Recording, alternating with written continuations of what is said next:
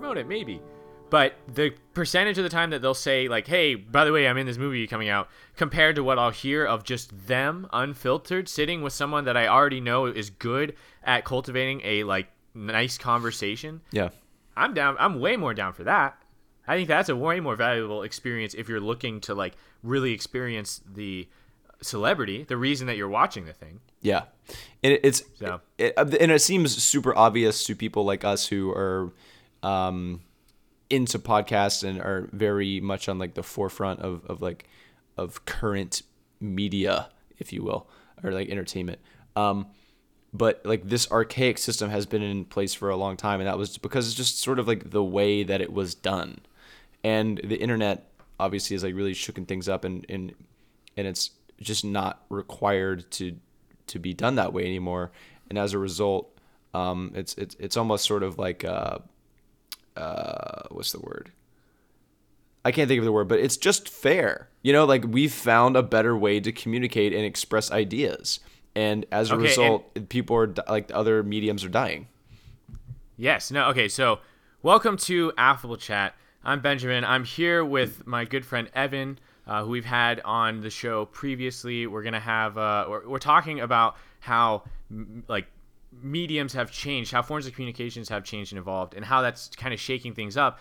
Specifically how when you're dealing with a celebrity, if you really want to see who that celebrity is, a podcast or one of these newer forms of media that anyone can create may be what's next and will replace what we used to have with these talk shows. Mm-hmm. I remember, actually, I watched David Letterman's new show. Speaking of David David Letterman's new show on Netflix. I forget what it's called. I've heard there's some controversy about this, right? No, why? What's the controversy? Okay, actually, it might not be Letterman show. Was he part of the Me Too thing? Like, did he get Me Too'd? No, I think I'm thinking of a different show. I don't know. I'm thinking of a different show. But, because, have you seen it? It's on Netflix, right? Yeah, I saw like 3 of the episodes. And specifically, there was one with, like the second episode was with George Clooney. And it's really interesting to me where like when you see like older A-list celebrities, like I'd put, you know, like Robert De Niro, George Clooney, like those kind of characters, right? They're just like the biggest movie stars of all time, like in the 80s and 90s and stuff like that. Where they have like utterly like no true connection with an audience. Like they've lived their entire lives using mediums like I was just describing, where it's like they do, you know, a 10-minute TV spot where it's like heavily scripted, or they have some like TMZ little interview, whatever it is. And it's never been genuine. And it's always putting on a face because you know you're going to be facing an audience. Yeah. And and now it's a whole new thing where, and you see this with like YouTubers a lot, it's not about that image anymore. It's about connecting in the truest way, where people like, I think PewDiePie is like a great example of this, where PewDiePie has such a reputation and people straight up know him. Just like if you listen to a podcast for years and years and you listen to the same person talking over a certain period of time, you actually know that you actually know that person. PewDiePie's been on the air on YouTube, you know, long enough to the point where like you pretty much know who that guy is and you can get a good sense of his character. And as a result of that, he's sort of he's like escaped controversy as a result of that, in that where like he's been under fire for like alleged like racist things that he said. But he's still fine as a result of this connection where we're like, okay, I have an understanding of who this person is. This is taken out of context. He's cool. Now let's take that. Okay. Let's apply that to George Clooney. Let's say if George Clooney said some crap like that, we don't even know who this guy is. We just think that this guy is cool and he's the movie star that we see all the time. We're seeing the real him if he says that. You know, that's our perception. Yes, exactly. When it could easily have just been him, you know, saying some off-color thing and maybe he didn't mean it or whatever. But and so like I just think I don't know if I have a real point, but I just think that's sort of where we're at. No, yeah, it's. I think that you earlier said it was like it levels the playing field, and I think it does because like smear campaigns can destroy you. Like there is a certain value to being able to be protected from somebody just making some shit up about you and ruining you, or or just framing you in a way that makes you irrelevant. And before, when you had all these big like organizations that were in charge of showing the people what they saw, like major TV shows and our TV channels and broadcasting companies kind of determines like this is what we're going to be sending out to the people. It's not always malicious or doing anything that they're they're not always trying to do anything more than entertain you. Like sometimes that's all they're trying to do, but they can also show you what you're going to see. But now people have way more choices with that stuff, and it brings up new powerful people. Like first off, individual content makers now have their own platform without any overhead. They can say whatever they want, which is changing it. And you as a normal person can see it. It no longer has to go through all the bureaucracy of getting broadcast somewhere where people are actually going to see it. So all these new voices have power, and who's at the top?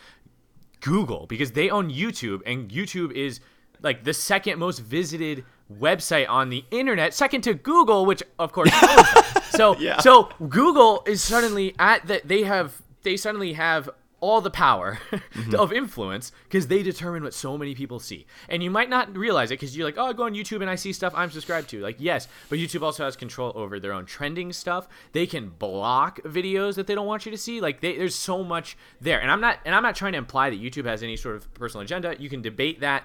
I don't even know what it would be specifically because that's not what I'm focused on. What I'm focused on is a lot of power in the hands of someone new. YouTube didn't even exist before, and everyone else had that power, and suddenly they're seeing it fall away, and they're clawing to stay relevant and try anything, which is how basically capitalism works. But it's this huge shakeup and something that people were very used to for a very long time. I know there has been cases in which videos have been removed and or demonetized as a result of their quote political affiliation. Political affiliation, obviously the right. Yeah, like NRA videos, especially, lots of gun related videos and political videos, favoring the right. Even just intellectuals. I know like people like Jordan Peterson. I don't know if you know who he is. He's just like one of those kind of just people that are just popular because they're smart. Like who I would label as an intellectual. Do you know Louder with Crowder? Steven Crowder? Yeah, Steven Crowder's student. I would say Steven Crowder also falls under that category. Steven Crowder, for anyone who doesn't know, is the guy who sits behind the sign, that meme that's like some controversial topic changed my mind, and he's like sitting behind a table with a coffee mug. That's who we're talking about, Steven Crowder. Yeah, and it's that is absolutely insane. Where they're like demonetizing or restricting his video. Yes, exactly. Because he falls under like right-wing extremists. Well, the thing is, they're like, according to them, they're like troublemakers. I've heard that quote before this is like a secondhand quote from the Joe Rogan Experience podcast where Joe Rogan himself actually went to like dinner with some YouTube executives. And wow! And it wasn't even like a YouTube meeting. He just was just a rich guy, and they I forget. I actually might have been Jordan Peterson that he was referring to, that the woman YouTube executive was referring to, that he was a troublemaker, but then when asked like, okay, why? Like, what's wrong about him? He can't answer it. It's just a part of like this like ultra left sort of machine that is like Hollywood and tech. You know what I'm saying? But whenever I think of somebody like Steven Crowder in doing, not even him, but like that the thing that he is doing, which is, allowing for an open debate, like a free discussion of very ideas. Much. And he brings that up all the time. He's like, please debate me. Like Steven Crowder regularly will make videos about Vox videos debunking them, but also just giving the opposing argument. And he's always talking about, he's like, Vox, please come debate me. Come tell me I'm wrong, because you guys make all these egregious claims. I debunk them, and then you say that I'm alt-right and can't be trusted. Like, I should be blocked from the internet. That's not honest, you know? Yes. So you're sounding like you're not trustworthy because you don't even play by your own rules. Yeah. Which is why, even though I consider myself to be somewhat left and to be progressive in some way, I think that you shouldn't. I'm also like a proponent. I think free speech is good. And when you're restricting that, you're inherently doing something wrong, no matter what your other beliefs are. You got to play by the rules. That's like America. You know, free speech is very much something we don't try to restrict. Yeah, exactly. I mean, it seems like the most democratic American thing you can do is sit there and be like, okay, this is the common way of thinking on this. Let's really analyze this and see if this is, you know, what we should. Right. It's objective. It's like, how can you be punishing objective thinking? That's so wild. It doesn't matter if you're right or left. You should be open to discussing it and deciding on what's best. If you just are like, nope, you're on the other side. Everything you say is completely bad. This actually, Kanye kind of brings this up, since we're talking about bipartisanship, because Kanye talks about how there's such a team mentality. In his interview he does with Charlemagne the God, Kanye talks about how it always depends on what side you're on, whether something is good or bad. Yes, this is something that... And we got to stop thinking like that. Yeah. His argument is we should got to stop doing that. Yeah, I think this is something that's been brought up a lot recently. I think over like the past couple of years, especially since Trump's been elected, but like team mentality, the red versus blue, the fucking elephant versus the donkey is just home team versus away man, team. And it's so.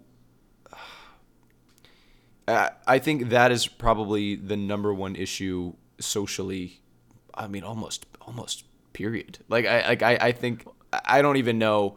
Maybe I think it's the basis of all the other social issues. Yeah, exactly. Every single one falls somewhere on the graph, and it's like, oh well, I'm this, so these are my beliefs, you know. And we all got to think that we're on the same team, but there's more nuance than that. Yeah, like, it's Kanye so unimaginative. Yeah, Kanye. There's another one of his quotes. He says like, bad things that are bad get a bad rap because nothing like. Rarely is something wholly bad. You can't just label it all bad and say cannot be considered any part of it all bad. You know, you got to stick with what we have because what we have is good and it's completely and wholly good and you should accept it in that way. It's more nuanced than that. And thinking like that, thinking of this team mentality is not going to lead to progress. We're going to get nothing fucking done. Yeah. And one of the controversial things that he did was with the where he wore the MAGA hat, right, which is signed by Donald Trump, which is baller as fuck. And like the thing is, so he actually talked about it in the song "Ye versus the People," which was actually really interesting. Which you could tell it was made in like a week because it was because he actually mentions a ton of stuff that just happened. So did you see the video he released of how they made that song? Yes. So, yeah, I mean, do you think it even took a week? It looked like a day, honestly. Yeah. Actually, I want to get back to this point, but actually I saw a lot of evidence of this in the life of Pablo, which is really weird because he made a reference to Bill Cosby's rape allegations. When the song was released, it was like 2 weeks after that happened, which is so wild. And also really like contrary to what you think a music artist does. Like you think that they prepare this thing for like a whole year, but then he just dropped bars that were like so recent. Anyway. But especially that is to an extreme amount on Ye versus the People because in the making of video, it shows Kanye and T.I. having like a serious conversation about what Kanye's been up to, all this. And T.I. is like, come on, man, you have a responsibility to the people. And he's making all these arguments. And Kanye is, giving him his perspective, this breakthrough Kanye's been through. And then they just they turn their conversation into a rap song, like there. And the rap song just continues the conversation they were just having in that room. Like straight up, back and forth like it was. And yes, the production quality is down there. It's not that great to listen to, but as an experience, as an experiment, even, I would say it works well because you still get. Well, I think that's why the people who are interested in this are interested in this, is because it feels like Kanye is trying to say something here, but he's picking like the coarsest way possible to go through it, and you have to kind of sift through what he's doing to find why, the meaning. Yeah. So it's and this is one of the ways he's showing you what he means. And the thing that I got out of it, one of the, I guess, poignant things about it was he explained why he wore the hat, and he wore the hat specifically to like unify people, because he says in the song that by wearing it he changed the narrative, right? Where it's like, oh yeah, he added it was all about hate, and he added love. Yes, exactly. And honestly, I don't know if it's the best way to go about accomplishing that, but it is like an interesting point. He says that like all black people should be Democrats, or he says that like that's like what's thought to be normal, is like all black people. Yeah, his Democrats. Argument is that not all black people have to be Democrats. Yeah, exactly. Which is going against the status quo. Yeah, like what's true equality is if a black guy can wear a "Make America Great Again" hat, and then it's like, oh, okay, and no one's like, wow, what's your problem, dude? It's sort of like, okay, that is actual equality whenever you're just totally ignoring the teams and just going with what you believe. And actually, giving some thought to the other side. Obviously, this is a bit of like an extreme way of saying this, and it's very, it's very extra. Your attention. Yeah, though. It's very extra. The point is to get your attention. Yeah, it's very extra, and but the sentiment is honestly pretty good, I think. Well, yeah, I agree, and especially because things are so partisan right now. At least from my perspective, a lot of the times playing for your team also means like trying to prevent the other team from winning instead of trying to make both of you win, just because every single issue has its complete opposite on the other side and they can't coexist. And that's what like the alliances are built on, whether that's like abortion, whether that's like, healthcare, any issue you want to pick, you got to pick a side, and then there's no solution at all. And I'll be honest. I mean, a lot of people have thought about this. If there's a logical answer, we'd have done it, right? It's a tough thing to do to prevent a two-party system in a democracy. But Kanye is fine. He's showing that he's got a new way of thinking, and it might be worth considering, because what we're doing right now, that's crazy. Like what we're doing right now is broken, and I'm up to see what he's got to say. Yes. I think he's actually kind of an interesting person to get this point across. I mean, he has a large audience, and a lot of the times I think important ideas are actually spread through people who are just in entertainment, which is kind of sad to say, but I think it really does happen. Dude, the president of the United States is an entertainer. Yeah. He was that, like, that tells you everything you need to know. And Kanye saw that. That's part of the reasons why he loves Trump. He saw Trump do that. He even says it at the beginning of this rap. He's like I know that Obama was heaven sent, but like Trump winning told me that I could be president. That's how empowered Kanye. Yes, yeah. He's like, just like Trump, I'm not supposed to be able to be president. Yes, he has said that he admires him in that way of like his like confidence and ability to sort of just like create his life in the way that he imagines it, which is like I mean you gotta like admire Trump for that. I think. I mean that's you gotta give it. You gotta give it to him. Yeah. Okay, he's like what he did. Basically, I think everyone can get on board with the idea of denying the haters every step of the way. And if that's what because Kanye's basically done that his whole career. Yes. So when Trump did it here, it's totally on like a new level of unexpected. Yeah. Plenty of rappers have been told that they can't do it, and then they do it. That's happened to a few rappers. Yeah. Nobody has done what Trump did, was like never be a politician and just become the most powerful man in the world here. Yeah. So it's worth. I think that Kanye can appreciate that, and I think I can also appreciate that. Yeah, I totally agree. And again, he's saying like things that are bad don't have to be completely and wholly bad. I can disagree with Donald Trump and also think that the way that he won the presidency was impressive. Yeah. So I think Kanye's taking that and using that as he's kind of using it as a springboard to make progress, or at least how he sees progress, and using his social influence. Here's why Kanye is more influential than some other stars, or at least from my perspective, because I was listening to an NPR politics podcast, and they started talking about Kanye, and they questioned themselves because they're NPR. They're like, is it really relevant to bring up the rantings on Twitter of a music artist? And by the way, regularly our president's Twitter rantings make the news, so that's already, the bar is low. Yeah. What is worthy of reporting on? But they're like, should we be talking about Kanye? Is that really relevant? Isn't he just being a psycho? And they're like, well, don't forget, he already interacted with the president once when he said George Bush doesn't care about black people, and that made major news. That shook the landscape.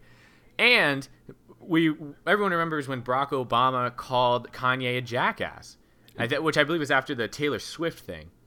And now he's in the spotlight again because Kanye's that level of important, and he is usually on a first name basis with the president. I guess everyone's on a first name basis. Everyone knows the president's name, but he's there talking to him and interacting with him and being remembered for it. Like, he's doing it in a big way. So this is just par for the course for Kanye, man. He's just at it again. Dude, that's insane. I totally didn't realize that he's had controversies with the last 3 presidents. That's wild, man. Oh my God. That's how he does it. It's really amazing to me how many people are still caught up on the Taylor Swift thing, though. That thing has had such an effect on the average person's perception of Kanye. I think anybody who's not a fan of Kanye, whenever you say Kanye's name, they immediately go back to like, oh, he's an asshole because he did that one thing. Because that was like the one big thing that Kanye was known for somewhat recently. It's almost everybody I know who I talk to who doesn't know shit about Kanye, that is their fucking go-to thing. Like, oh, I don't like his music, but he's an asshole. But they've heard like Gold Digger, and that's the only song they know. Like, Dog. I know you're probably preaching to the choir here.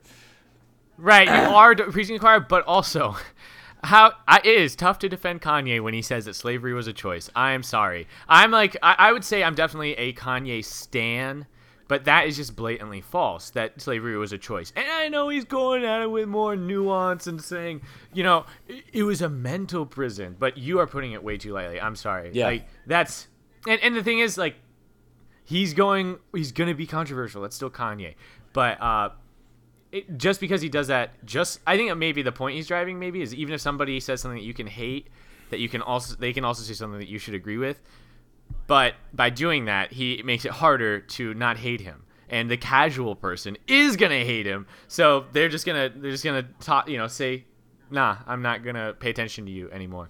So he always finds a way to stay relevant through it. But Kanye's it's just how he does business. Yeah, and I think that so from one thing that I've heard is that this is very convenient because he is doing all of this stuff with an album coming out in, like, I think less than a month. And I don't think that's a coincidence. I think it's definitely not. It's definitely not.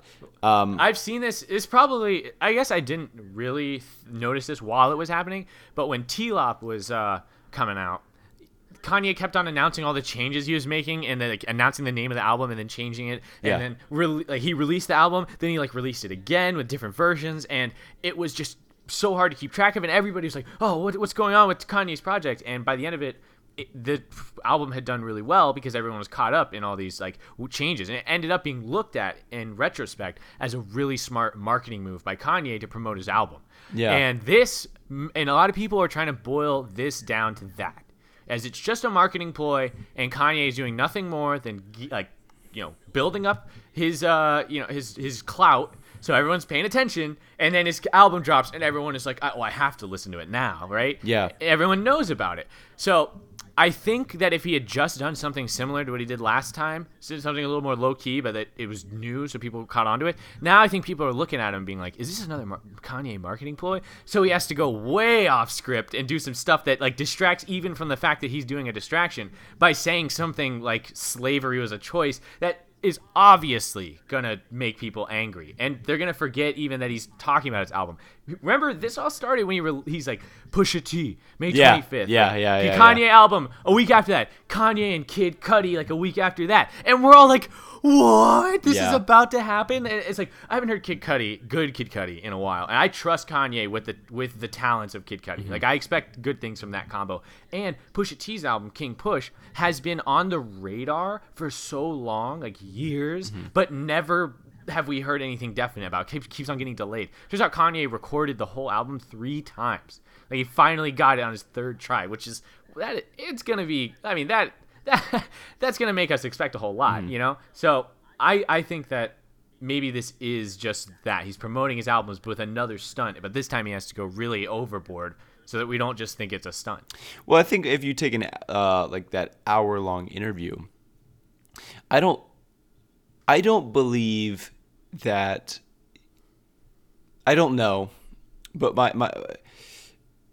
my initial thought is that he wouldn't say that for intentional publicity. I think that just being vocal is enough after being gone for like a year or something like that. I mean, he was off Twitter, he was off Instagram. I mean, like, he was just totally gone, and then now he's just presenting himself.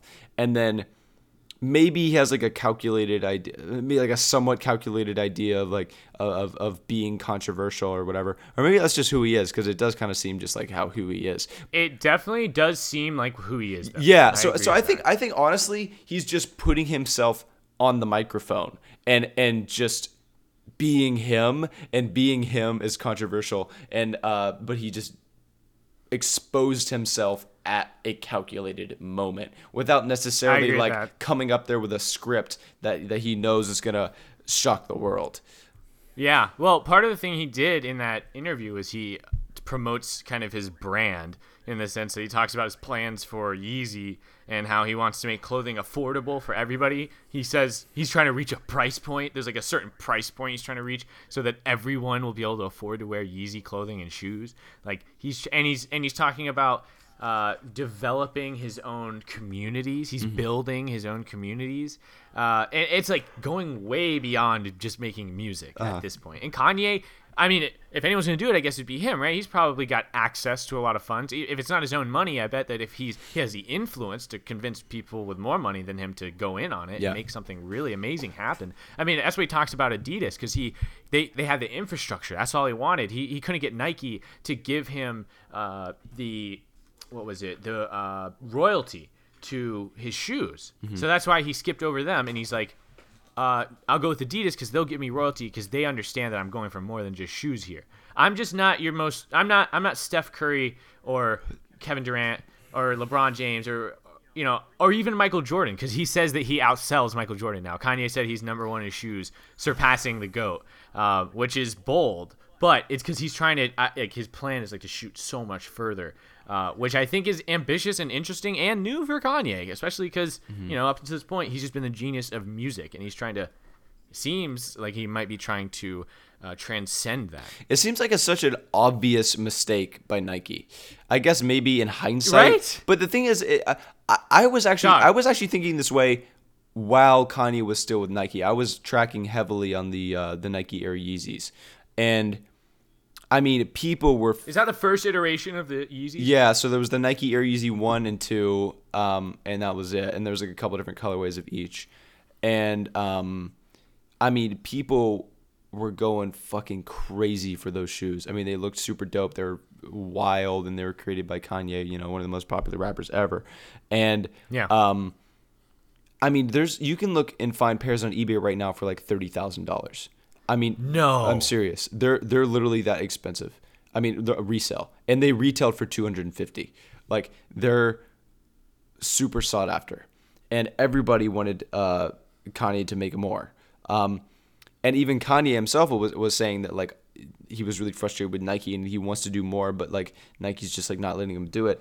And no, he said it was because they wouldn't give him royalties. Exactly. He knew he had hot fire, and he's like, "Give me my money." Yeah, and Adidas made, I think, just an incredibly smart move where they're just like, here's like just a creative playground for you to work with. Do what you want. I mean, that is the best possible thing they could have done, and Nike should have done that shit.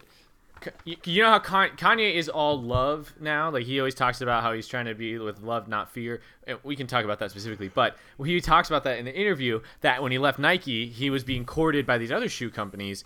And though he said the guy from Puma totally blew it. Like, they should have signed him, but they didn't. And Kanye's like, he should be fired. Like, at that point, like, the fact that he couldn't sign me, like, it's such an obvious good investment that he should be fired. Like, he wasn't saying it to be like, I hate that guy. It's like, he's bad at his job because he missed such an obvious good choice and let Adidas get Kanye, and now look.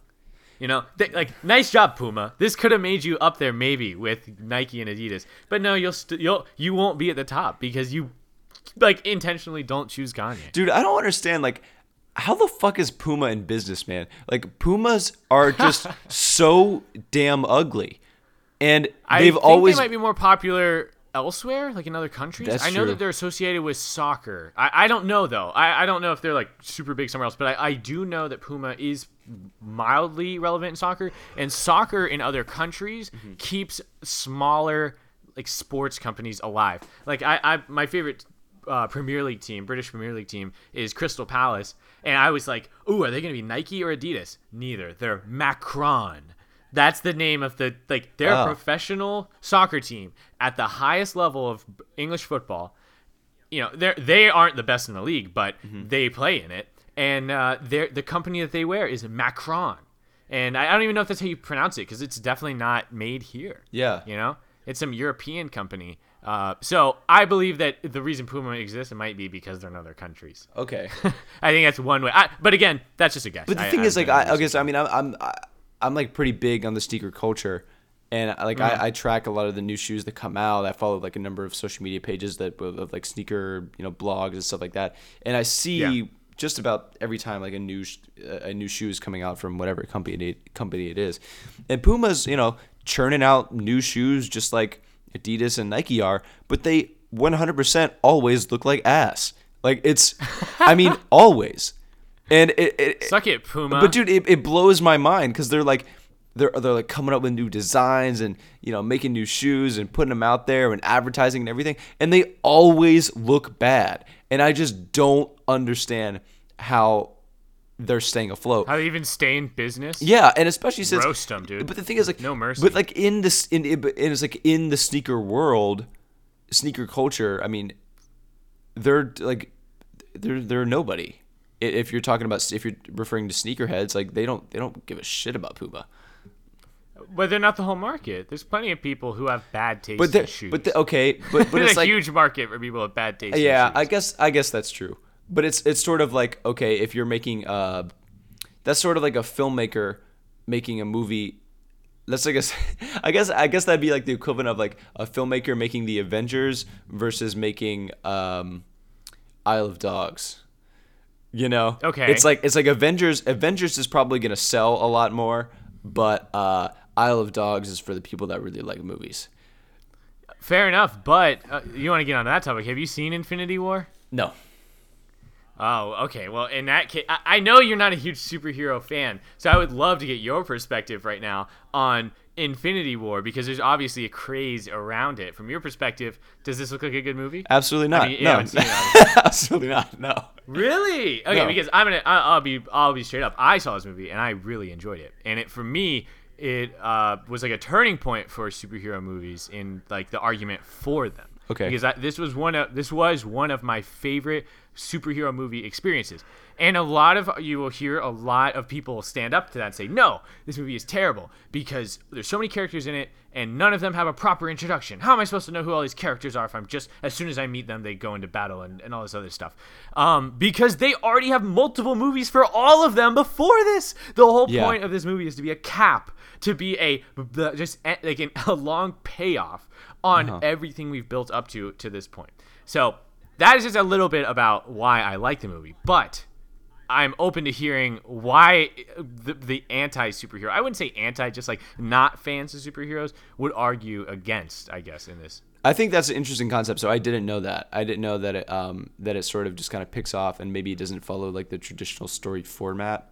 I would assume, right? There's like you said, it is much different from the traditional. Yes, and I understand that is a criticism of Marvel is that a lot of their superheroes have similar plot structures for their like origin stories, but or like their first movie, I would say, not necessarily that they always have the same origin, but yeah. But I would say that this movie takes what we already have, which is like well-defined characters, and combines them in a movie where they all contribute, and it doesn't feel like any of them are just a reckless inclusion. I would say of the actual superheroes, there are some backup characters from different movies who show up very temporarily, but you don't care about them in their own movies. You're there to see the superhero from that movie, and I feel like they do a good job of spreading the wealth and getting everybody like a meaningful part in a story that they tell well. Okay, I guess my part.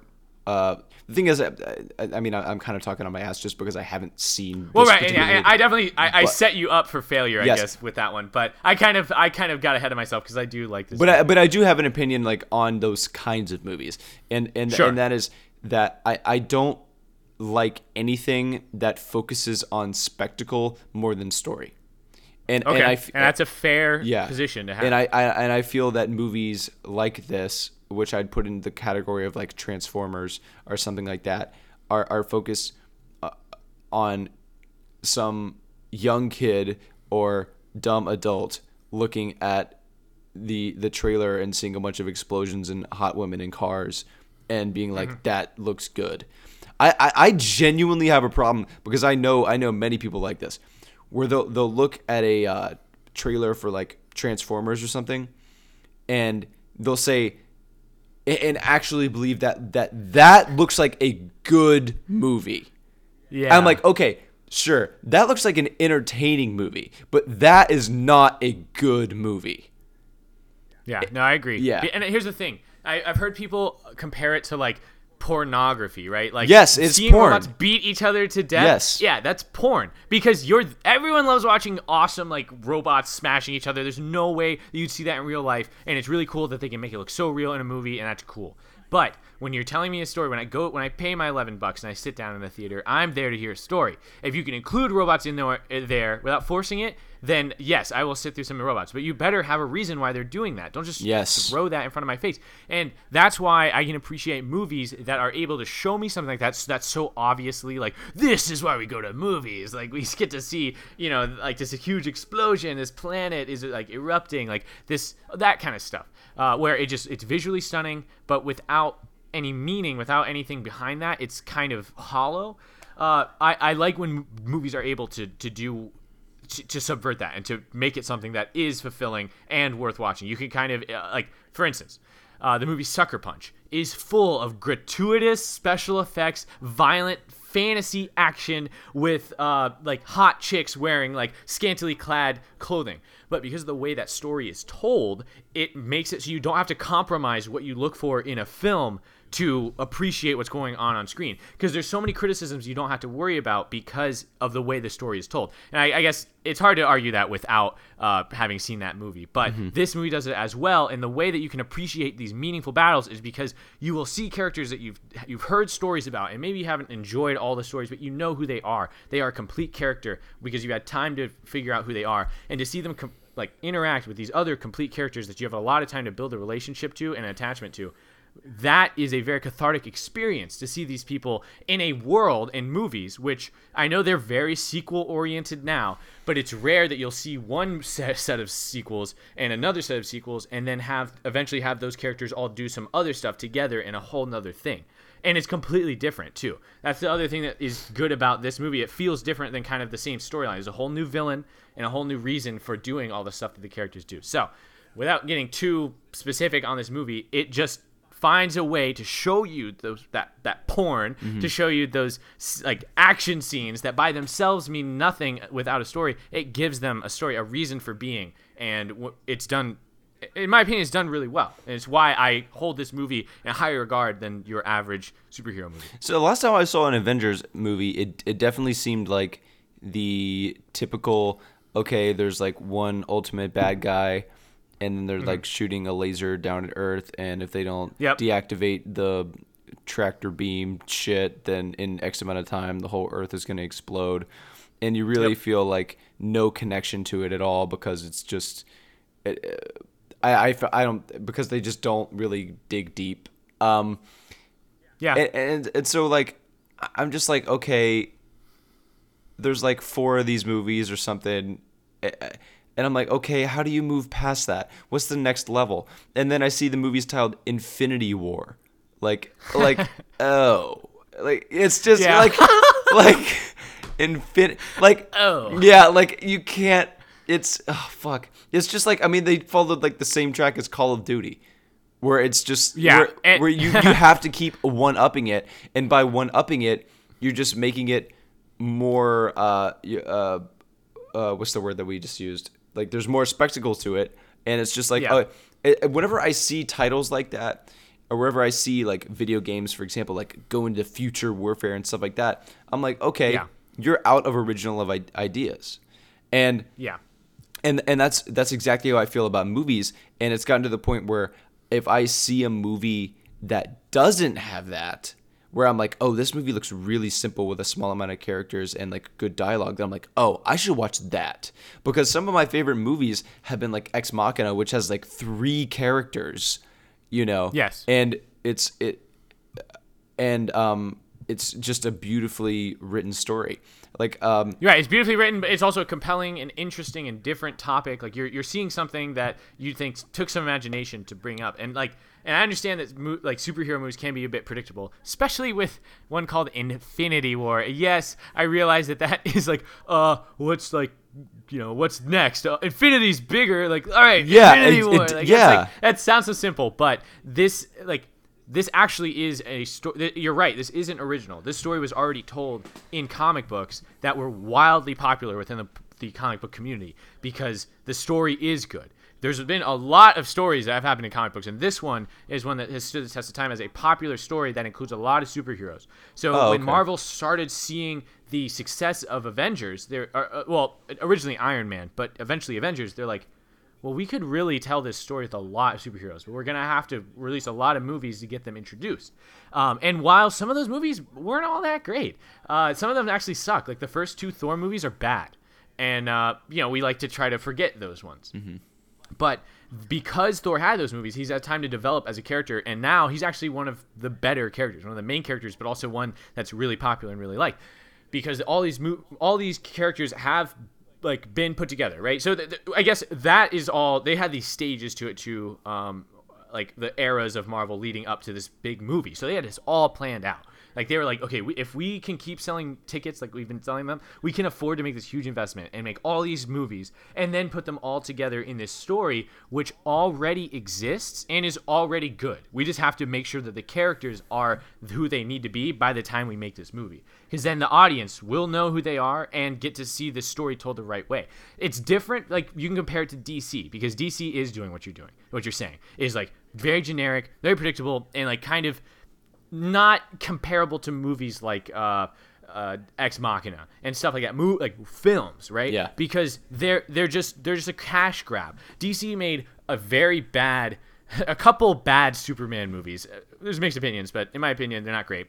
And then a Batman vs Superman movie, which sucked. Dude, it was There's awful. So much to criticize about so that movie, like very bad, right? And then a Wonder Woman movie that is their best movie, and I'm sorry, but it's not that good. It's still not that. It's good. It did better than the rest, but that's not a high bar, okay? And then they released Justice League, where they quickly hash in a few other superheroes, and they're like, just as good, just as memorable. Nah, dude. People who don't know who Khal Drogo is don't know who Aquaman is, because who saw the what do they call Justice League movie? You know, nobody. Yeah. That's nothing compared to what Marvel has done. And you could say it's just an arbitrary choice. Marvel's just got better superheroes. Nah, it's all about the plan, and Marvel had this plan out from the beginning. That's why a lot of people said that superhero fatigue would be the end of the Marvel movies, because people like it. It sounds like you too. You would get tired. Like I don't care about superheroes anymore. I've seen enough, right? But they did it. They sustained a level of quality that has retained an audience that has funded them to the point where they can do something that's unprecedented in film. And I know that people like to say the meme, it's the most ambitious crossover of all time with, and like they're referring to the Avengers, but they'll put a different photo. You know, Oh, they'll do okay. like the Timmy Jimmy Power Hour, that time where Jimmy Neutron and like that was an ambitious crossover. Remember that? Because those are two really good shows on Nickelodeon, and yeah. That was a Oh pretty yeah, ambitious dude, crossover. that's funny. I You know? totally forgot about that. But they have, I mean, putting all these superheroes together, like 18 movies combined into one movie that includes essentially all of them.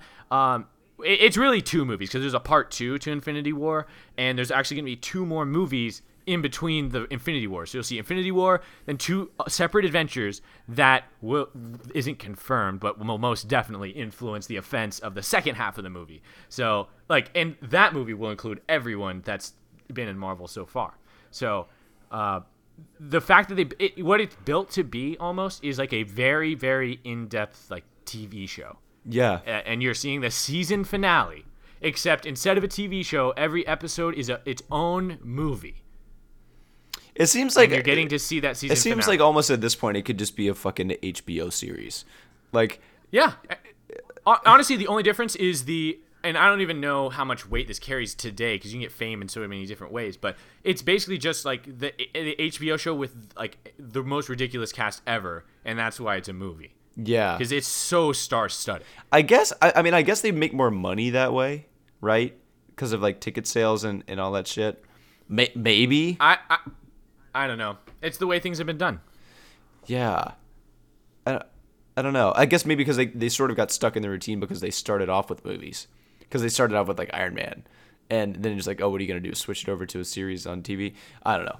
That's a good point. Yeah. No, that's a good point. Because who would do that? Risk losing your audience, Yeah. you know? Because people are going to go to movie theaters. Honestly, Marvel movies do get me to go to the theaters, though. Because at this point, I'm so bought in. I've been watching these movies for a decade. I want to see what happens next. And, like, even some of the ones that are about characters that I don't necessarily, I'm not a super huge fan of.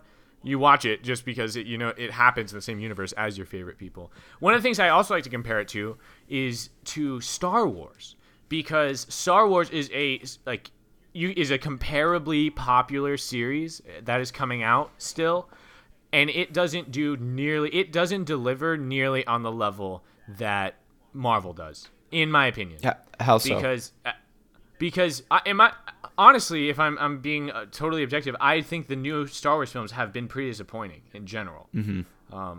And I don't think that they compare to what the old things are because they're too obsessed with the old things. And I know that there's an argument to be made about the way that they did the most recent one, Episode 8, because they kind of play against some of the Star Wars tropes and intentionally do things differently. But the reason they're doing them differently is because they've originally done them all one way, right? Star Wars has a lot of self-referencing and things that are consistent through it that at this point, it just feels like they're not being original. They're just kind of rehashing what they've had. Yeah. And yeah, you can say there's some similar things, but largely they're like, oh, remember Luke? Remember Leia? Remember Han Solo? Except now he's played by, what's his name? I don't even know his name, but the young guy. Yeah, no, crap. I can't. His name escapes me right now, which is frustrating. But he's, they have a Han Solo type character, and they just kind of, remember C-3PO, remember R2? Oh, like, Poe. Are you talking about Poe? Yes, I am. Okay. Poe Dameron. Yeah, I don't know why it was on the tip of my tongue. Yeah. He's played by Oscar Isaac. Yeah. I don't know why I couldn't. Okay, but there's like at a certain point that gets old, and it's definitely not gonna transform Star Wars into the next big thing. And what Avengers has been doing, yes, the superhero kind of format worked early, and it got them success with Iron Man. And yes, it kind of got a little old as they kind of repeated themselves. But they were always building towards the next thing. Because after we had a few successful superhero movies, we had a superhero collective movie with Avengers. So we combined them, right? Mm-hmm. And we added some new characters that were just there. And basically their role was kind of being part of the collective. And then we had more superhero movies like piling up. And now, so we're not just doing that same thing we're doing with Iron Man. At this point, it's a whole different ballgame. We've got way more people involved. So many stories, things that are canon that have happened in this universe that have to be consistent. A timeline we have to consider now. When are these events happening, right? You can't have in the Thor movie them destroy New York, and then in the Iron Man movie also destroy New York, because New York already got destroyed, right? So you have a little bit more of a structure to this world and rules, and that just makes it that much more real. And so unlike Star Wars, they try to break new ground and do new things to evolve the world. Sometimes that also means taking a step back, because another like big criticism of these Avengers movies and these superhero movies is that everything's always on the line. Earth will get destroyed unless we stop this. Yes, that is one of my biggest criticisms as well. Yes. And the most recent Spider-Man movie to come out was one of the lowest stakes superhero movies we've seen in a long time, which makes sense because it's about a teenage superhero in a world where superheroes are real and they are gods and they are geniuses. A teenage boy being able to go toe-to-toe with them on his like first try does not sound very realistic. The first movie we spent on Spider-Man is very low stakes. He's going to the dance with his crush, and he's got to deal with a guy who's basically an illegal arms dealer, and he like flies around in a mechanical suit. You know, he's not gonna blow up the world. He's gonna blow anybody up. You know, he's just being, he's doing some illegal stuff, and him and Spider-Man have a conflict. Try not to spoil it. Yeah. But it's very low stakes, and that was refreshing at that point, because at that point it's like everybody's gonna destroy the world. So once that happens a few times, you gotta do something new. So I think the difference between Marvel and some of these other movies that keep coming out with sequels, and it's why we don't like sequels so much, is Marvel is pushing the limits every time. Maybe it's not to a crazy degree, but they're at least progressing, as opposed to, something that's just trying to cash in on what already worked to keep the formula going. Yes. So that's why at this point I think that what they're doing is unprecedented and at least worth appreciating, even from people who are like, I don't like superheroes. Yeah, and I guess the thing is, Star Wars has sort of a hard foundation to work with, where they have these movies that were wildly popular in the 70s, and they're like, oh Jesus, how can we keep this train rolling? As where Avengers just started. Yeah. Like the whole thing is like, oh, we've had a blueprint from the get go. Right. So they're sort of like retrofitting this kind of, I don't know. And it doesn't work as well. I'm sorry. It doesn't. Yeah. And it seems like a blatant cash grab to think that it does. Like, you're like, how do we continue Star Wars? You can't continue Star Wars because it already finished. And they're like, no, it didn't. Let's just make more. And even with the opportunity to make more stuff in Star Wars, they choose to continue the story that happened before, even though Star Wars is one of the deepest and most interesting universes that's in fiction. At least that's in the mainstream of fiction. Yeah. And they're like, oh, should we do a story about the Mandalorians? Like all of Boba Fett's people? I guess it would just be Jango Fett's people because Boba Fett's is his clone. But like the Mandalorians are all these crazy bounty hunters, and there's all these comic books about them, and there's stories to be told there. No. We need to keep telling the story of Luke, except now he's old and lame. What? Dude. What a waste of my time. Yeah. What a waste. And you have such potential to do new things, but that's not the safe choice. How can you miss out on making the movie with the same characters as the movie that defined film in a certain decade? Yeah. So that's where they fall flat. It doesn't work as well. Not to mention Luke actually sucks at acting, bro. Like, his acting was awful. It really was. Like, I was just not convinced, and he doesn't look like a Jedi Master, and he just looks like an old, out of shape dude. Like, honestly, I was not. He definitely looked bad when he drank the milk straight from the tit. That was it's like, why are we watching this? Like, I don't know. I don't want to roast it too much, because overall I'm just at this point such a Star Wars fanboy that I do enjoy just going and seeing it for the spectacle of seeing it. But like we said, spectacle doesn't have that much value if you don't put anything behind it. If you don't give me a reason to care, if you can actively try to keep me involved, besides the fact that I was involved before, then you're gonna lose me. Yeah. And I think Marvel is trying to do that, and Star Wars just isn't. Star Wars is ready to keep what you got, and just keep selling you the same thing. And honestly, I'll keep buying it, but I won't be silent. I'll complain. Yeah, and the thing, we're gonna keep buying it because we're the audience. We're the audience that grew up with these movies and have this, strong connection with them because they're reminiscent. And so we're gonna keep buying into it, and I'm fully aware of it, and I'm still buying into it. But I'm sure there's plenty of people that are just like, ooh, Star Wars, Well, and I think I guess maybe the argument that Avengers would have for that is you're cashing in on the people you already had, and it's making you a lot of money. Don't get me wrong, Star Wars destroys the box office. Yeah. But Infinity War just destroyed what previously happened. And like my good friend Cooch Boy, who's my insider on Marvel stuff, he told me that Infinity War out-earned Justice League in just the Thursday night pre-shows. Because the movie comes out on Friday, the Thursday night shows that they get to show early at some theaters made more money than Justice League made all completely in its entire run in theaters. Damn, dude. That's how popular. Okay, not a high bar to pass because that movie did terribly, but this Infinity War was a new level of sales at the box office, and they beat Star Wars, which is no one beats Star Wars, but Infinity War did because they're pushing the limits on this stuff. So I think they're a different type of sequel machine, and they're one of the good ones. They're one of the ones where when you hear they're making another sequel, it doesn't necessarily mean they're just beating a dead horse and trying until it stops spitting out cash. So when do you think it'll end? How do you think Marvel will end? I have no idea, because at this point it almost seems too big to fail. Like, it's a type of movie series like we've never seen before, in the sense that it's seemingly unstoppable. It keeps on topping itself, and it's done it for so long that it truly is the question: when do you think it will end? There's people who are saying now it will end, and that's not the plan. Marvel has plans. No, they have it through like 2020 or something, 2021, something like that. Right, but nobody can really predict what that could be, because up until this point, everything's been building to Infinity War. So it's going to be something different.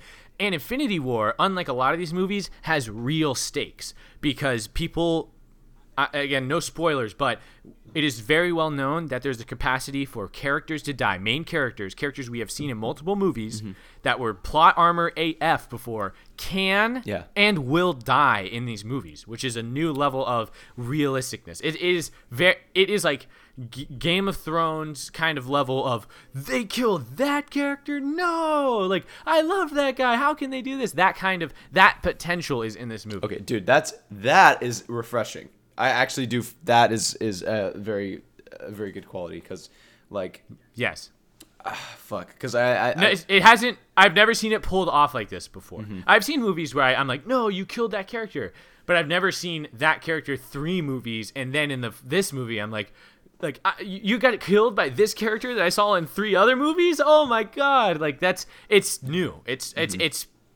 ambitious, and it's a meme that it's the most ambitious crossover, but it really is, and because of that ambition, they're outselling Star Wars, who's not being very ambitious. They're saying, we'll just give you basically the same thing again, because we know you'll take it. We know the people who already take it will take it. So how do you feel about film being kind of dead in the light of streaming media? Because that brought up a good point, like with shows like Game of Thrones, where it feels like just a long movie, where you have so much time to build such character and story depth that you feel very attached to these characters. So whenever they die, I mean, you feel that shit. And everything is just incredibly more impactful because of the depth of the story, due to the episode, the world building. Exactly. And I think the Marvel movies have had a unique opportunity to kind of do world building in film like never before. But it seems like, I mean, they're very clearly the only ones kind of doing that in the film space. But it seems like just the movie format, sort of like how we were talking about podcasting and old forms of audio, shows like HBO series and Netflix series, where you can just have immense world building and character development, are just the better thing. Yeah. And I would say largely it is. I would say, as far as new things that are coming out, there are more quality shows, things that are, like we say, have more depth, more world building. I would say just to have a larger impact on you overall, and you can measure that however you want. It's obviously very objective, but in general, I would say there are higher quality things coming out on television more frequently than there are in movies, because movies are a lot of preparation and then it's like 2 hours of a thing, versus a show, which is a lot of preparation, and then 10 hours, 12 hours of a thing that goes on over and over again. So you keep getting it, and by the fifth time you've done that, you're really into these characters. So the thing is, movies are like an organized gamble. You put together a lot of money, a lot of production quality, there's a lot of bureaucracy you have to go through, and everyone agrees this will make us money. They release it, and then they hope to make that money back. And if they're creative along the way, then great. But it's more or less like that's a great way to put it. Yeah, you know, like it's let's get if get this was money somehow here. art along the way, then good job. Right. Yeah. But here's the thing: Marvel was able to find a formula that kind of did a little bit of both. Like they took superheroes. The superhero movies generally did well, and like they were using superheroes that had already done well in the past, in the sense of like they're all from comic books. None of these characters are truly original because they're all just taken from comic books, which have told their stories in many iterations. So you have, you know, decades of experience with these guys, at least in front of an audience. Like Iron Man has been experienced by the masses for a very long time. Superman, you know, even longer. He was like the original superhero. So like these, it's a good idea. So they would sell these movies, and every time they'd be a hit to a sense that you could justify making another movie and another movie and another movie. And they just have a unique format where superheroes, like in comic books, are meant to have like their own stories and then intermingle stories. That's been told a bunch of, like there's a lot of evidence in that in superhero like stories in comic books. So it just makes sense that they would be the ones that survive the changing of the guard, kind of, because now we have so many options with movies and media that we're like, maybe we won't settle for the surface level stuff. This story that can be opened and shut in 2 hours, especially if you tell a good one and then you just remake it again for the second one. That's not going to create the craze that it used to, because now we've tried Netflix, now we've tried HBO, now we've seen these Marvel movies that intermingle in a new way, and that is what's going to be setting the bar for like top tier content. So I agree. I think that movies are definitely kind of a dying art form, in the sense that they definitely still exist, but they're having to deal with new competitors who are outviewing them at the very least. I would say movies still make plenty of money, but you might have wider influence on something like a Hulu or Netflix because you just have more, like, you have longer to tell your story. So that's generally how I feel about that. All right, and with that, we're going to take a quick break, but stay with us because we will be right back.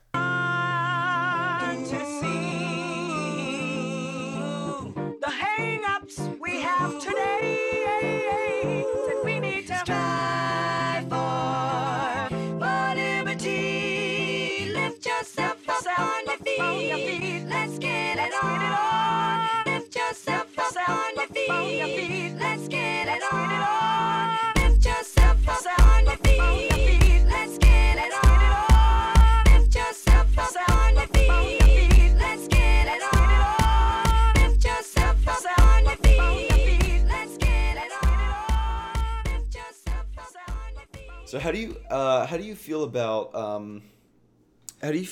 like esports becoming a thing? How do you think that? I do have opinions on this. So like I'm wondering if you think it will, because everyone that's into esports thinks it's going to be the next big thing. I'm hesitant. Okay, so we're back on Affable Chat. I'm talking to Evan, and right now we're talking about about the prospect of esports in the future. And I do have opinions on this because do I think it will be the next big thing? No, I don't think it will be. Do I think it'll be a next big thing? Yes. I think there's money to be made in that market because there's definitely an audience for people watching video games. And I don't know if it will be as profitable as the NFL or the NBA or even the MLS or some other sports organization that is official and considered a sport by the public. But I think it'll make some money. I think there will be people who make a living off professional gaming because there already are people who do that. Streamers, like Twitch streamers, people who make YouTube channels about video games. It happens. You know, people are out there to watch video games. I even watch some YouTubers who all they do is play video games because they're really good at it, you know? And it's not always like one-to-one, because a lot of people are like, oh, you watch people who are really good at basketball. I watch someone who's really good at YouTube. It's not the same thing. YouTube isn't a sport. It depends on what you make. You know, there's very different stuff that you can make, and different people will be into watching it. And that's why I think that there are a certain type of people who like things that are competitive, but they also really like video games, and they'll be led to esports. And I think that there'll be a market for it, and it will exist moving forward, in a larger capacity than we've seen before. I think one of the biggest distinctions from that and traditional sports is the fact that it's number one, there's a huge learning curve. Like, you can't just the reason that you find let's say, like, I watch a lot of PUBG videos, right? Mm-hmm. The reason that I find those interesting is because with my context of playing hours and hours of this game and understanding the map and understanding the game mechanics and everything, I understand that the actions that this guy is performing are very skillful, right? Yeah. And you just have to have all this background knowledge to even understand kind of what's going on. As where with a football game, it's so simplistic that you really don't even need to understand the rules to enjoy football.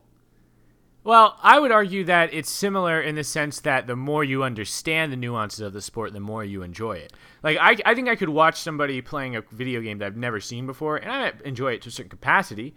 It might be entertaining. It might be clear to me that it's a competition, and they're shooting someone with a gun. And I understand that, in general, shooting someone with a gun is going to harm them and be good for you, at least in a video game sense. Yeah. So I can be like, all right, I can appreciate that. But I wouldn't appreciate it as much as someone who knows the rules, the intricacies, what gun he's using, the map that he's on, you know, how hard what he just did really is. In the same sense, you can look at any sport. Like, you can watch football, and people are going to watch football and be like, wow, look at the way that guy just caught it, and it's a touchdown. But, like, did you notice that the way the left tackle was fighting with the, defensive end, that he protected the quarterback so that the quarterback could make the throw, right? Like, and that's and somebody who knows the sport in an intimate way, much like someone who knows a video game in an intimate way might know a video game, they can be like, that was really amazing. That is why I watch. That's why I sit here, because I want to see something like that. And you appreciate maybe something that someone else can't appreciate because they don't know it as well.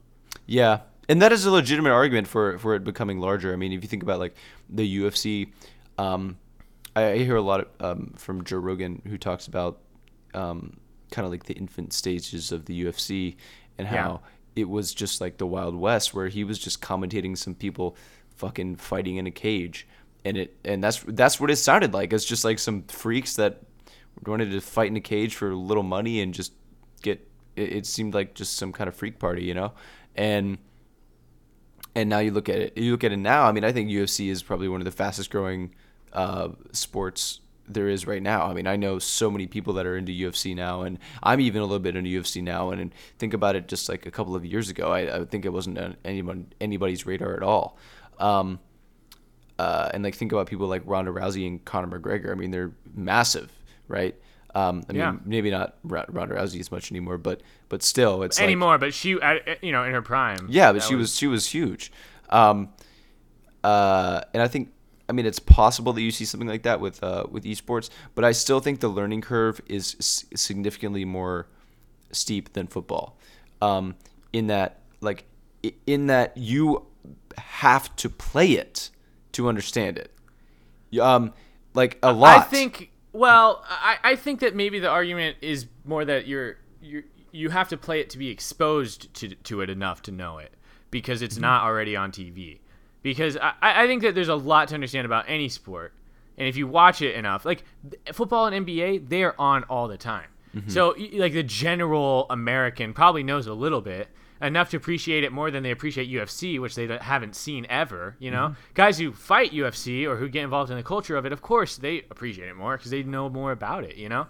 And by getting more people involved and by making it bigger, the gateway for entry becomes a little bit easier.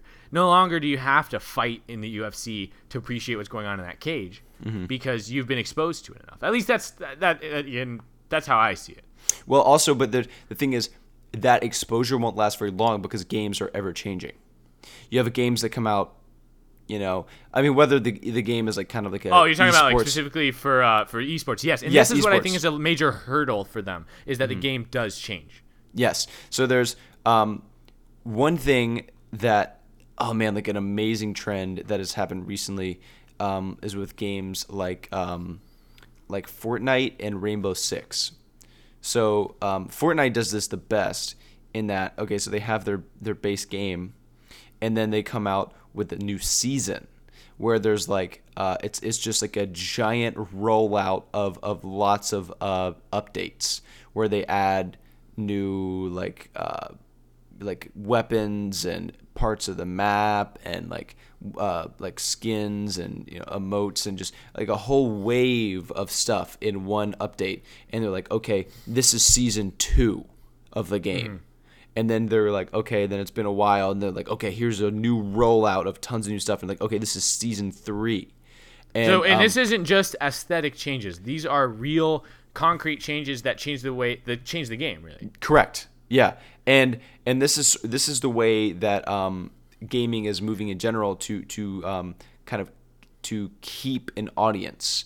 And this was highlighted especially with me in Rainbow Six, where they would continually add characters that you could play with and add new maps on a schedule. There was like you could go to their website and see like a calendar of like how this rollout was going to go over the next like 3 years.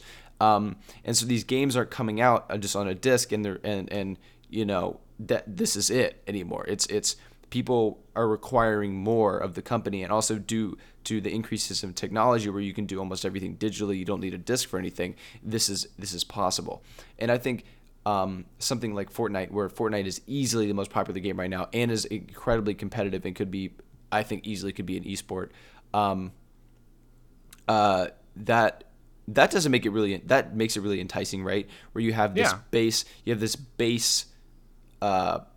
format, this base game, and then you're just kind of like adding levels to it and making it more interesting. And I mean, it does feel like very much like a game and like a show almost. Like it's like this. it's like most certainly an experience. Yeah, and experience. that's kind of yeah. And that's one of the main allures of actual, and I say actual sports, the whole argument here is whether esports is an actual sport, but like traditional sports, we'll say, what they do is they tell a story. And this is why I don't, when people just say that sports are offhand not worth your time, like sports ball and like, oh look, you scored more points, it's meaningless. Like you're being disingenuous, because yes, it is about being the best team, like getting the most arbitrary points, but there are stories that are told here, and like there are like each individual player, each team has their own storyline that's going on in this ever like expanding world of like teams. Like they just tell a story that continues throughout time, and when you can appreciate it to that level, it's way more interesting than just sports ball. There's a lot more to it. So you can find that, I think, in just about anything, and by creating. Not just about anything, but esports has found their way of creating something like that, like an experience, something that you can be a part of, even if it's not even esports, just the future of multiplayer sports. It's a little more interactive to have that seasons go through. But if you're into that world and you're experiencing all these seasons, you're the perfect audience to watch the competitive version of whatever you're experiencing there. Yeah, I think, man. Okay, let's talk about it from this perspective. Let's think of like the types of people who play these games. Let's think of like the types of professionals that play these games. The guys that will be competing, right? Yeah. It's gonna be it's gonna be a very, from what I've seen, I've watched a couple of esports games like MLG and that kind of stuff. It's very stereotypical. It's exactly who you think would be doing it. It's like young, out of shape dudes, like straight up. Okay. Like you're like stereotypical basement dweller type character. And so my point in this is like football and soccer and everything is like very chauvinistic. You have lots of like young, attractive, in shape, good looking superstars with the hot cheerleaders and the like the big. It's like a big celebration, like celebrity type entertainment system, if you will. And I just feel like gaming and computers and sitting in a chair does not bring that same sort of allure. Do you know what I'm saying? Yet? Dude, the thing is, just imagine all these like out of shape dudes, right? They are the best in the world because all they did is focus on video games, right? What if there's some little kid right now watching those guys and he's like, man, I want to be a gamer, you know? But he grows up, but also he cares about doing, like, making sure his hair looks nice and also working out so he has a nice body. And suddenly he's the best and he's a hunk, you know? Why would you choose to just be the best at video games when you could be good at video games and a star? Like, make a celebrity out of yourself, because when you're the best, people pay attention to you. Right now, not a lot of people care, but those out-of-shape guys that you've seen, they're the best right now. Then they've got your attention. You saw them at least, right? Yeah. And you might not be the biggest esports fan, but there are pretty big esports fans, and they're going to know who the best people are.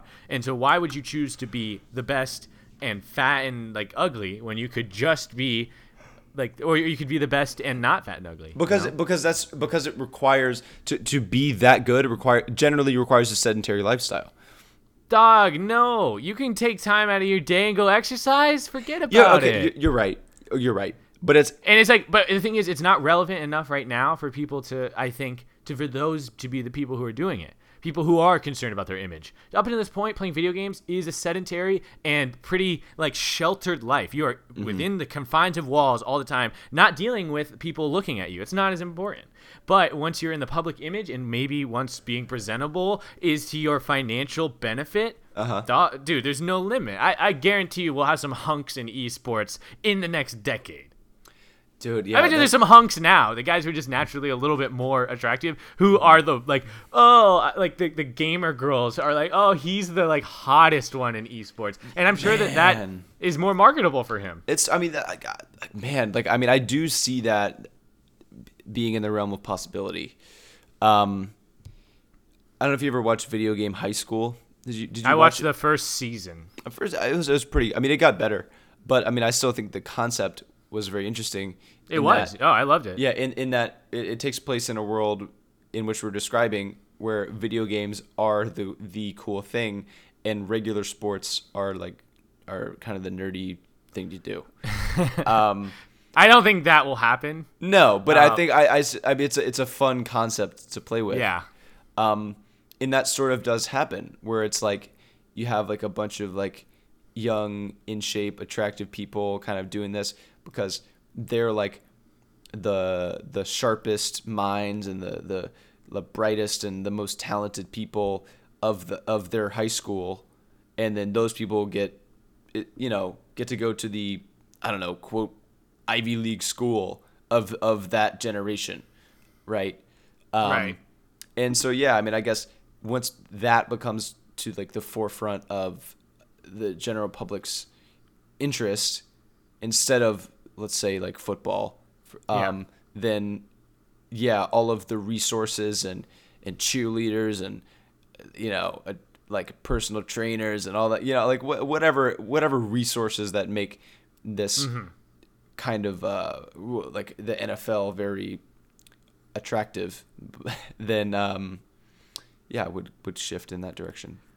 Yeah, but I think I don't agree with that sports would move out of the way, or even needs to move out of the way to make room for esports. I think that esports can just become more prominent and build its own audience. And it wouldn't necessarily even steal away from any like traditional sports audiences, as much as just cultivate its own of people who previously maybe didn't even watch sports, but they found a way to be intrigued by esports.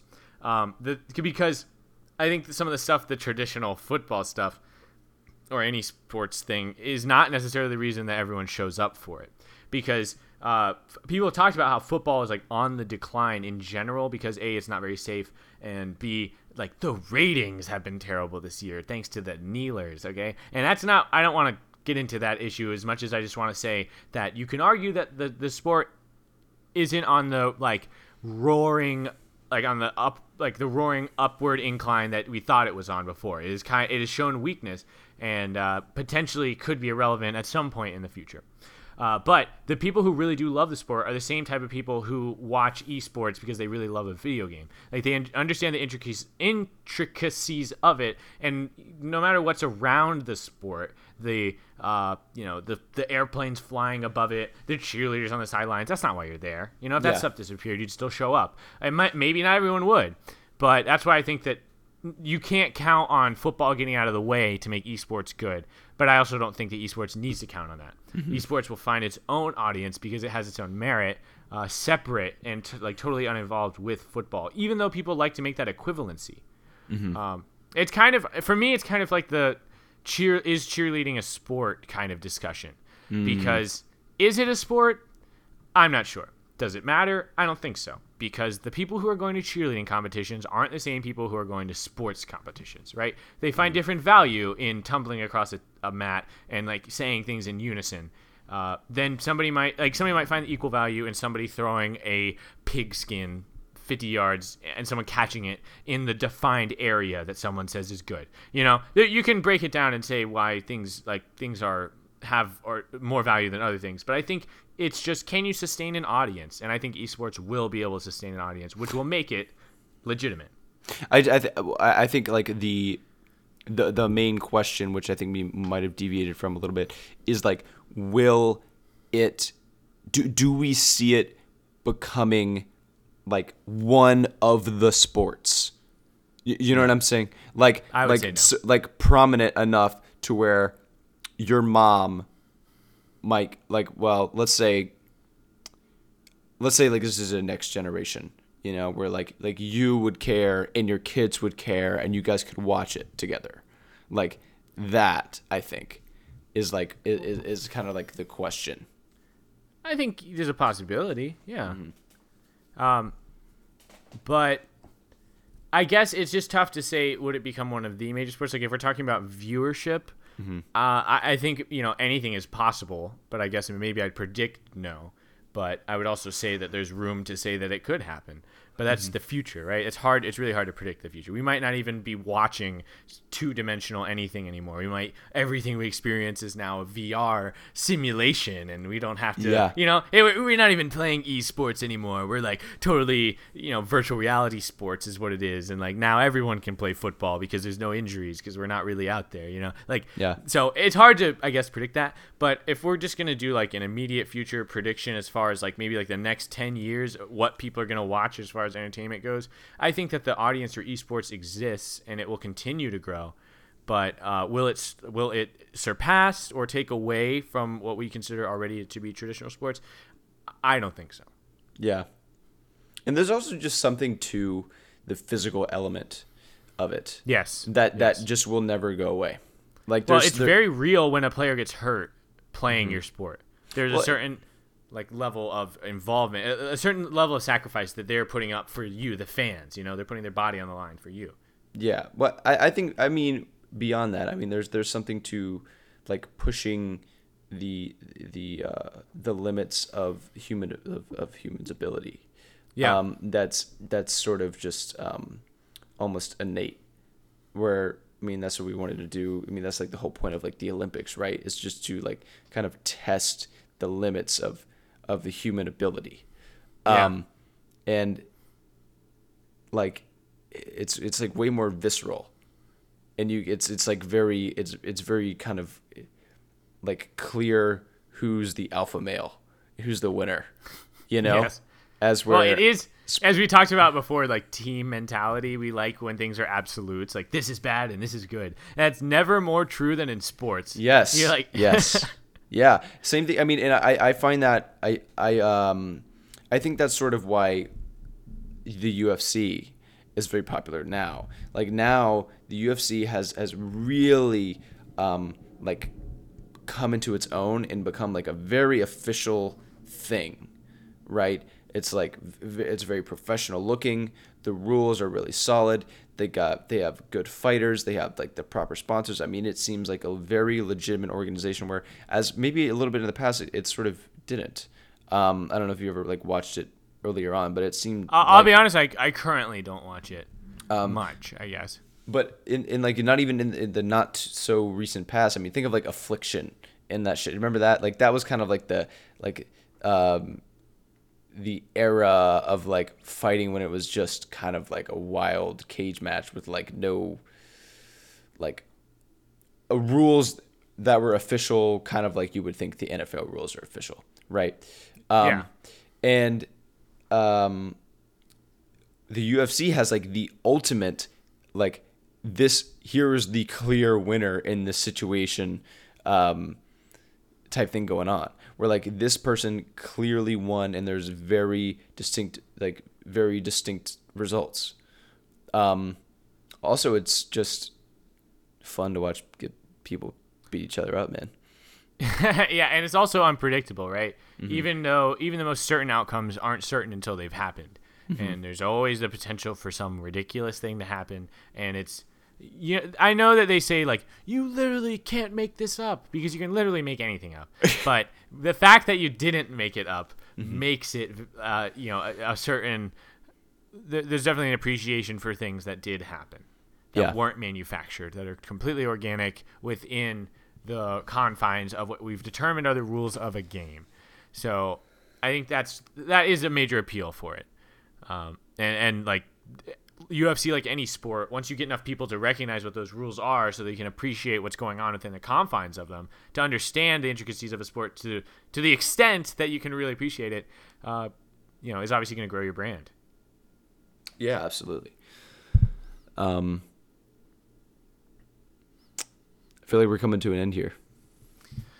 Yeah, well, I think that's a natural enough spot to call it. So, well, let me do my little out thing here. So thanks for listening to Affable Chat. We're on iTunes, SoundCloud, Google Play. If you've listened this far, to be honest, we are a very up-and-coming podcast. So if you've listened this far, you've already made the investment. You can, go ahead and just go on iTunes and give us 5 stars. It's really not that hard. And you've already done this much. You've already done the hard part, which was listening to us talk. So I've just some encouragement, but obviously thank you to everyone who has already done that for us, because it does help us out a lot. Tweet at us if you have any comments on what we've talked about here. #AffableChat. Evan, thank you so much for joining me on the podcast. I always enjoy talking to you. Yeah, it was a pleasure. And scoop-titty whoop poop to you, my friend. Poop.